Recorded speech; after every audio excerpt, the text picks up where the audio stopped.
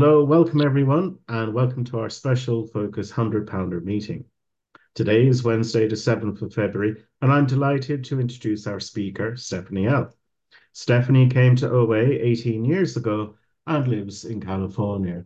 And Stephanie, we'd love to hear your story.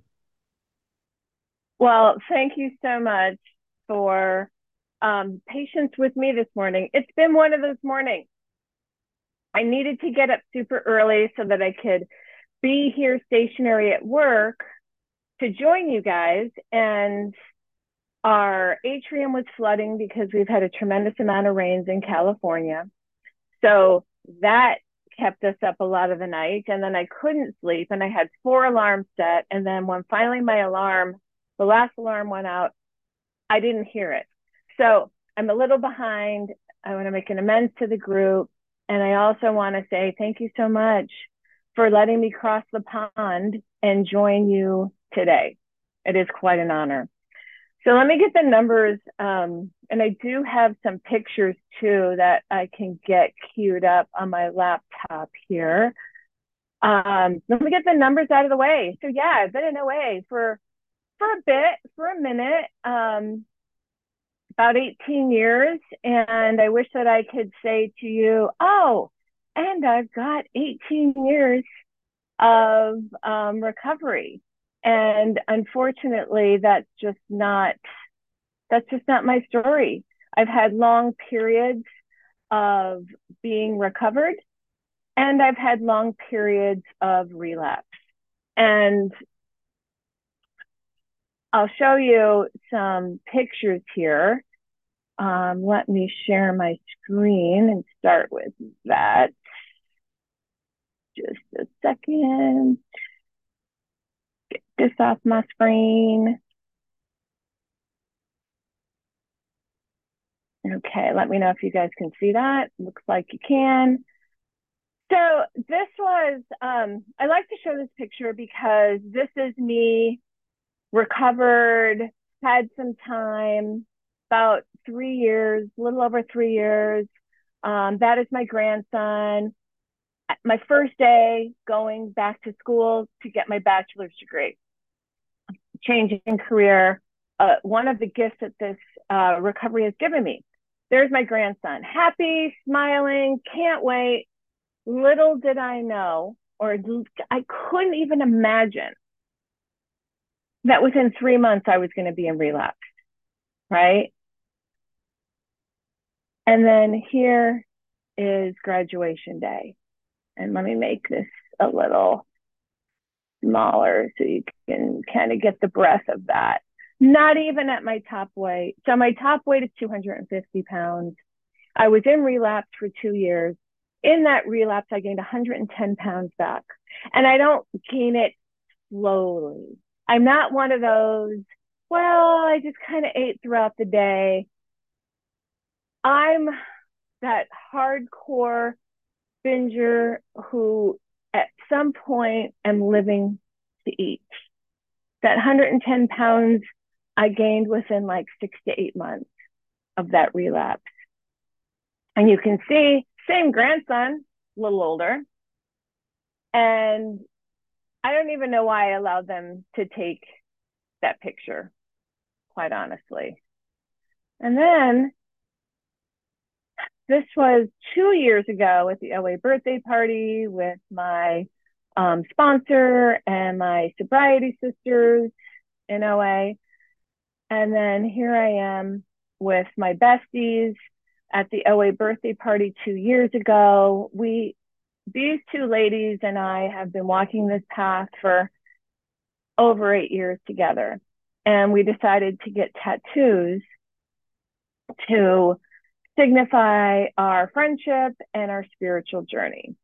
And so there we were at not this year's, but last year's birthday party. And I like to show the progression of the disease and then the progression of recovery. And I'll stop sharing my screen. And, the first thing I do want to say is, and I do want to do a serenity prayer real quick for myself because my mind is a little frazzled.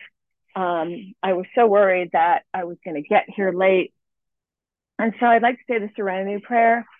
God, please grant me the serenity to accept the things I cannot change, the courage to change the things I can, and the wisdom to know the difference. And God, please speak through me. Please work through me. Please calm my mind, calm my spirit, and know that you are the answer to all my problems. And that's what I will say. God is the hero of my story, right? Being in OA all this time, I was like that person who, walk around with the big book, go to face-to-face meetings, hold it up. This book is saving my life. These steps are saving my life, right? What I didn't get, and I'm sure I heard it a million times, but what I didn't get is this book outlines the program and how to work these 12 steps that connect me with this power that I don't have. Because that's the problem. Food isn't the problem. I use food to solve the problem. My problem is I don't know how to live this life. I don't know how to live this life in a sober state. And I say that I'm not in any other program. OA is my jam. I say in a sober state from the food or from those food behaviors. Because at an early age, I always wanted more. Always. Why do I have this disease? I don't know. I think I was born that way because I can't remember a time where I wasn't, running in the fridge and grabbing something that I wasn't supposed to have. And I was like, haven't you had enough? When is enough? My mom would say to me, well, you know what? Enough is never enough. Because I have this hole in my soul that I didn't understand then. And my brother didn't eat like me. And my mother didn't eat like me. I was a kid at the sleepover party when I was a teenager who waited for everyone else to walk away from the food table so I could keep eating the pizza or the other items on the table. Right? I was, the adult who would go to the restaurant and wouldn't eat in front of you, but then would go to the store and buy the cake everyone was eating and go eat it in private in my shame. And I didn't understand, right? I tried everything. And by the way, I've gained and lost 100 pounds multiple times in my life. I've gained and lost 100 times before I got to OA. And I gained and lost 100 pounds twice in OA, right? And I have the skin to prove it. I always laugh. I got plenty of skin. It's all over the place, right? Thank God my husband is also in this program and he's a 500-pounder. And, we always laugh and he calls it his relapse prevention, right? That if he relapses, he's got some skin that will work because it can be extremely painful. And I think the 100-pounder thing, the obsession of the mind, I think most of us who are compulsive overeaters deal with, but that 100-pounder, like walking on an airplane and getting a middle seat and looking at the faces of the two people I'm going to sit between and sitting like this the whole time because I'm spilling over on either side of the seat. Demoralizing, right? I remember I had a job where I supervised people and I heard them giggling one time saying, just take her out to lunch. She'll be much better. She'll be much easier to deal with. Just feed her. I remember hearing that. Frothy emotional appeal. My mom and dad telling me they'd buy me a whole new wardrobe if I lost weight. Couldn't stop eating, right? I couldn't do it. And then I want to fast forward to this relapse, which I relapsed on January 1st. I just hit 3 years of being out of relapse and being recovered. So I don't know what year that was, but on January 1st, I had a resentment. I was pissed off at my sponsor. I was pissed off that she was telling me that I had to do something. And all day I fumed, and I only called people who co-signed my bullshit. And after over 3 years of not taking a compulsive bite, I thought it was a good idea to eat some cheese that weren't on my food plan, because I can eat cheese. And then I ate that cheese, and I thought it was a really good idea to go out in the garage and take the cake out from Christmas and eat that. And by the end of the day, I was binging my brains out as if I had never stopped binging. It was like, we talk about the progression of the disease, right? And the disease had progressed. And for me, when I am in that place and in that state, I become suicidal. I'm eating against my will. You know, I was working with a sponsee yesterday, and we were working in the doctor's opinion, and we were talking about that paragraph on page XXVIII, where it talks about when men and women drink essentially because they like the effect. Well, I needed the effect because I didn't think, and this is someone who had been recovered before, but I couldn't get past, like, I couldn't get past the pain because it's painful not being in the food and not having a spiritual solution. It's a tremendous amount of pain. And it says the sensation is so elusive that while they admit it's injurious, they cannot differentiate the true from the false. My compulsively overeating life was my life, right? I'd wake up in the morning and go, oh my God, what did I eat yesterday? How much weight did I gain? Am I going to have any clothes that fit? Oh my God, what am I going to do? I feel awful. Okay, I'll get a new sponsor. Okay, I'll go to a new meeting. Okay, I'll get a new food plan. I'll go to a new faction of OA. All these ideas, right? I'll figure it out. And then by the middle of the day, I become irritable, restless, discontent.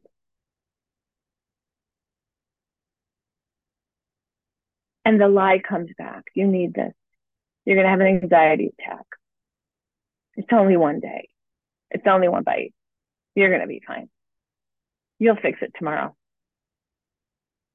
And then I binge myself to sleep on the couch watching Netflix. You know, go to bed at 3 a.m. and tell my husband I don't want to live like this anymore. Wake him up and say, where's the gun? I want to die. I can't do this anymore. Because I'm literally eating against my will. I'm crying as I'm shoving the food in my mouth. I don't want to do it. I see it as an act of self-harm because the way I ate, it was like a violent, like, I couldn't even taste it. Get it in faster and faster and faster, looking for the relief that lasted maybe 10 seconds and then it was gone. Chasing that feeling, and I wasn't even feeling it anymore. And then the spree starts again. But here's the kicker. This is repeated over and over. And unless this person can experience an entire psychic change, there's very little hope of his recovery. And that entire psychic change is that spiritual experience, that connection with a higher power I call God, this God of my understanding, who has transformed me. You know, because the doctor's opinion also says, you know, you can't eat certain foods. You can't eat certain foods without kicking off the allergy. And that is true. There are certain food behaviors. Well, if that was the only problem, then I just won't eat sugar again. I just won't do X, Y, and Z, and I'm fine.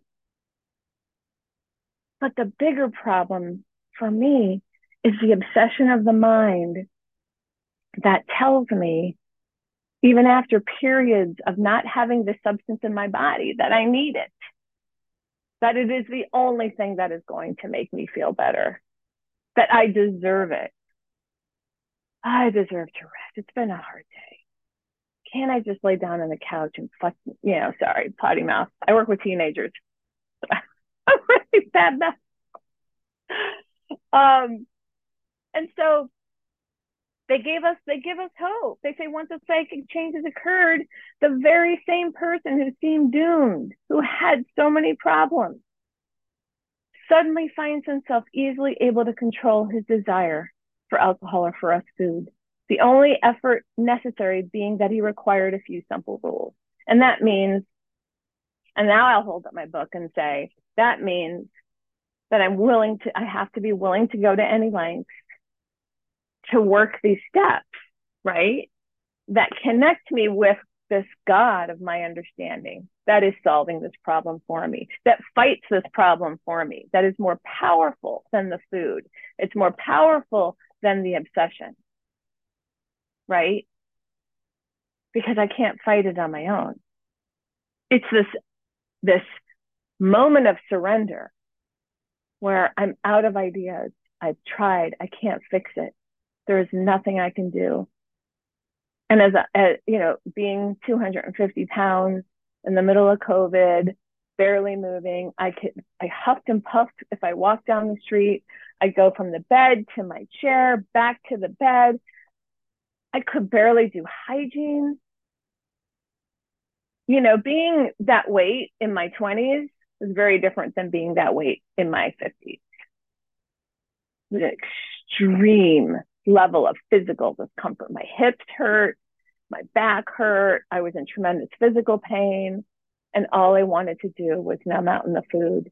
And all I wanted to do was not numb out in the food. And so my sponsor always talks about God puts out these search and rescue missions for compulsive overeaters like us. And I needed to be rescued. And I attend the OA birthday party every year, no matter if I am, I never leave OA, but I attend no matter what. And I'll tell you, the year that I was at my top weight, I went to the OA birthday party. It was the last one that we were in person before COVID. And I walked up to people, my friends, people I hadn't seen in a while, and said hi. And they would look at my name tag because they didn't recognize me. These are people I've known for years. And that was incomprehensible demoralization. I mean, oh, Stephanie, and that look in their eye, right? So then fast forward, I'm hopeless. I'm suicidal. I'm hiding from my family. My husband's in this program, couldn't eat in front of him. So I'd go to Starbucks because I could get on their Wi-Fi with my laptop, fill my car with binge foods, and just sit in my car. And it's so funny because little kids who think you can't see me if I can't see you, like a 1-year-old. Well, here I am in the car with Netflix in the car for hours, binging. People are walking by. They're like, and I'm like, you can't see me. You can't see me. I didn't care. I needed the escape. So the OA birthday party's going on. I see something on Facebook. I'm like, all right, whatever. I register for it online. I keep my camera off. I'm binging. There's crumbs all over my laptop. And I hear this woman. And it wasn't just that I heard this woman. I see this woman and her eyes are sparkling. She's wearing lipstick. And she just looks like she's filled with joy. And she's talking about the pitfalls of relapse. But she said something that I am sure I've probably heard before, but when the student is ready, the teacher appears. She said, you can have all the desire in the world and not the needed power. And literally the cookie dropped out of my mouth. It did. I'm not being dramatic. I was like, huh? I'm sure I heard that before, but I heard it in that moment. Because guess what? People were telling me, you don't want it enough. You're not desperate enough. You're not, go get 3 days and call me. I can't work the steps with you until you have 30 days. What? I'm dying. I can't even get through a day. How am I supposed to do this? And this woman said you could have all desire in the world and not the needed power. And man, did I hear her. Her eyes were clear, bright red lipstick, had 38 years of continuously being recovered. And so I called her, and she called me back. Whoa, she called me back. And she walked me through what it would take. And she said, "Are you willing to go to any length?" And I said, "I am. And I don't know if this is going to work for me because I feel like I've exhausted all of my recoveries." It's 20 minutes, Stephanie. Thank you. I feel like I'm done. I don't want to live like this. I really don't want to die. And I don't know if this is going to work for me anymore. And she said, "Do you believe it's working for me?" And I said, "Absolutely. Look at you." Absolutely. So she said, "Hold on to that." She gave me an assignment. She gave me a list of expectations, which kind of like the bait and switch, they weren't expectations. They were non-negotiable. Here's what willing to go to any length looks like, period. Period. Right? And I did all those things. And I'll tell you, the first thing she said is, if you don't have the human power, if your human power has failed you, then you need a higher power. And so you're going to start tomorrow spending 30 minutes in the morning with God. And I'm like, and I didn't say it because I'm a good little soldier, but in my head, I'm like, what? I'm going to spend 30 minutes. I'm in graduate school. I work. I have a 2-year-old grandson that lives with us that I take care of, that we're the legal guardians of, right? What? But I did it. And I turned my timer on because I'm a good soldier. And I sat there and I'm like, "God, I don't even know if you exist anymore. I can't believe you did this to me. I'm pissed off. You gave me this recovery and then you took it away. You really fucked me, God. And I'm not okay with it." And I looked down, and I'm very visual, and I pictured I'm on a park bench and I'm on one side and God's on the other, and I'm looking down going, "I'm here because I was told to be here and I want nothing to do with you. But I can't do this by myself, so I think I'm pretty screwed." And then I did an outreach call later that day, and I shared this experience. I'm like, "What do you do during this prayer meditation time?" And she's like, "Wow, Stephanie, maybe every day you just picture getting a little bit closer to God. And maybe one day you'll look at God. And maybe one day the convo will change." I don't know. And by the way, that first week I could barely sleep because my body was so used to binging myself to sleep every night. I was like this at night. But I didn't want to go back. I was willing to sit through the pain. I was willing to go to any length for what my sponsor outlined for me in the 10th step promises. And so the next day I'm on the park bench, hey, kind of like, hey, sit down, look down, can't look at them. I'm here again. I'm here. And this funny thing happened. By the end of the week, I could look, and then we're having a dialogue. And then I start doing two-way prayer where I'm writing a letter to God, God's writing back, and we're starting to sit together. We're starting to work step 2 because we worked steps very quickly. I got through it in 8 weeks, started sponsoring at 9 weeks. By that second week, the obsession was lifted, and I have not experienced it since. And that is a miracle. The obsession. How do you go from a despairing, trembling wreck to someone who is able to get through the day without taking up that first bite? And I know it didn't come from me. I know it was done to me. So step 2 was a beautiful step for me. This new relationship. Because here's what I've learned. I have to build a relationship with God. It's like with my husband. If I don't spend time with my husband, our relationship suffers, or my kids. If I don't spend time, if I don't show up for God, how do I expect to grow and enlarge my spiritual life? And in Bill's story, Bill says it quite beautifully. He explains, he says on page 14, for if an alcoholic failed to perfect and enlarge his spiritual life through work and self-sacrifice for others, he could not survive the certain trials and low spots ahead. If he did not work, he would surely drink again. If he drank, he would surely die. And then faith would be dead indeed. And so that tells me that in order for me to perfect and enlarge my spiritual life, I have to do work and self-sacrifice for others. There are times I wake up feeling depressed or life is lifey and things happen and I'm not happy about it, But the answer is to go to God and ask God what God would have me do. And the self-sacrifice from others means sponsoring. It's not always convenient, right?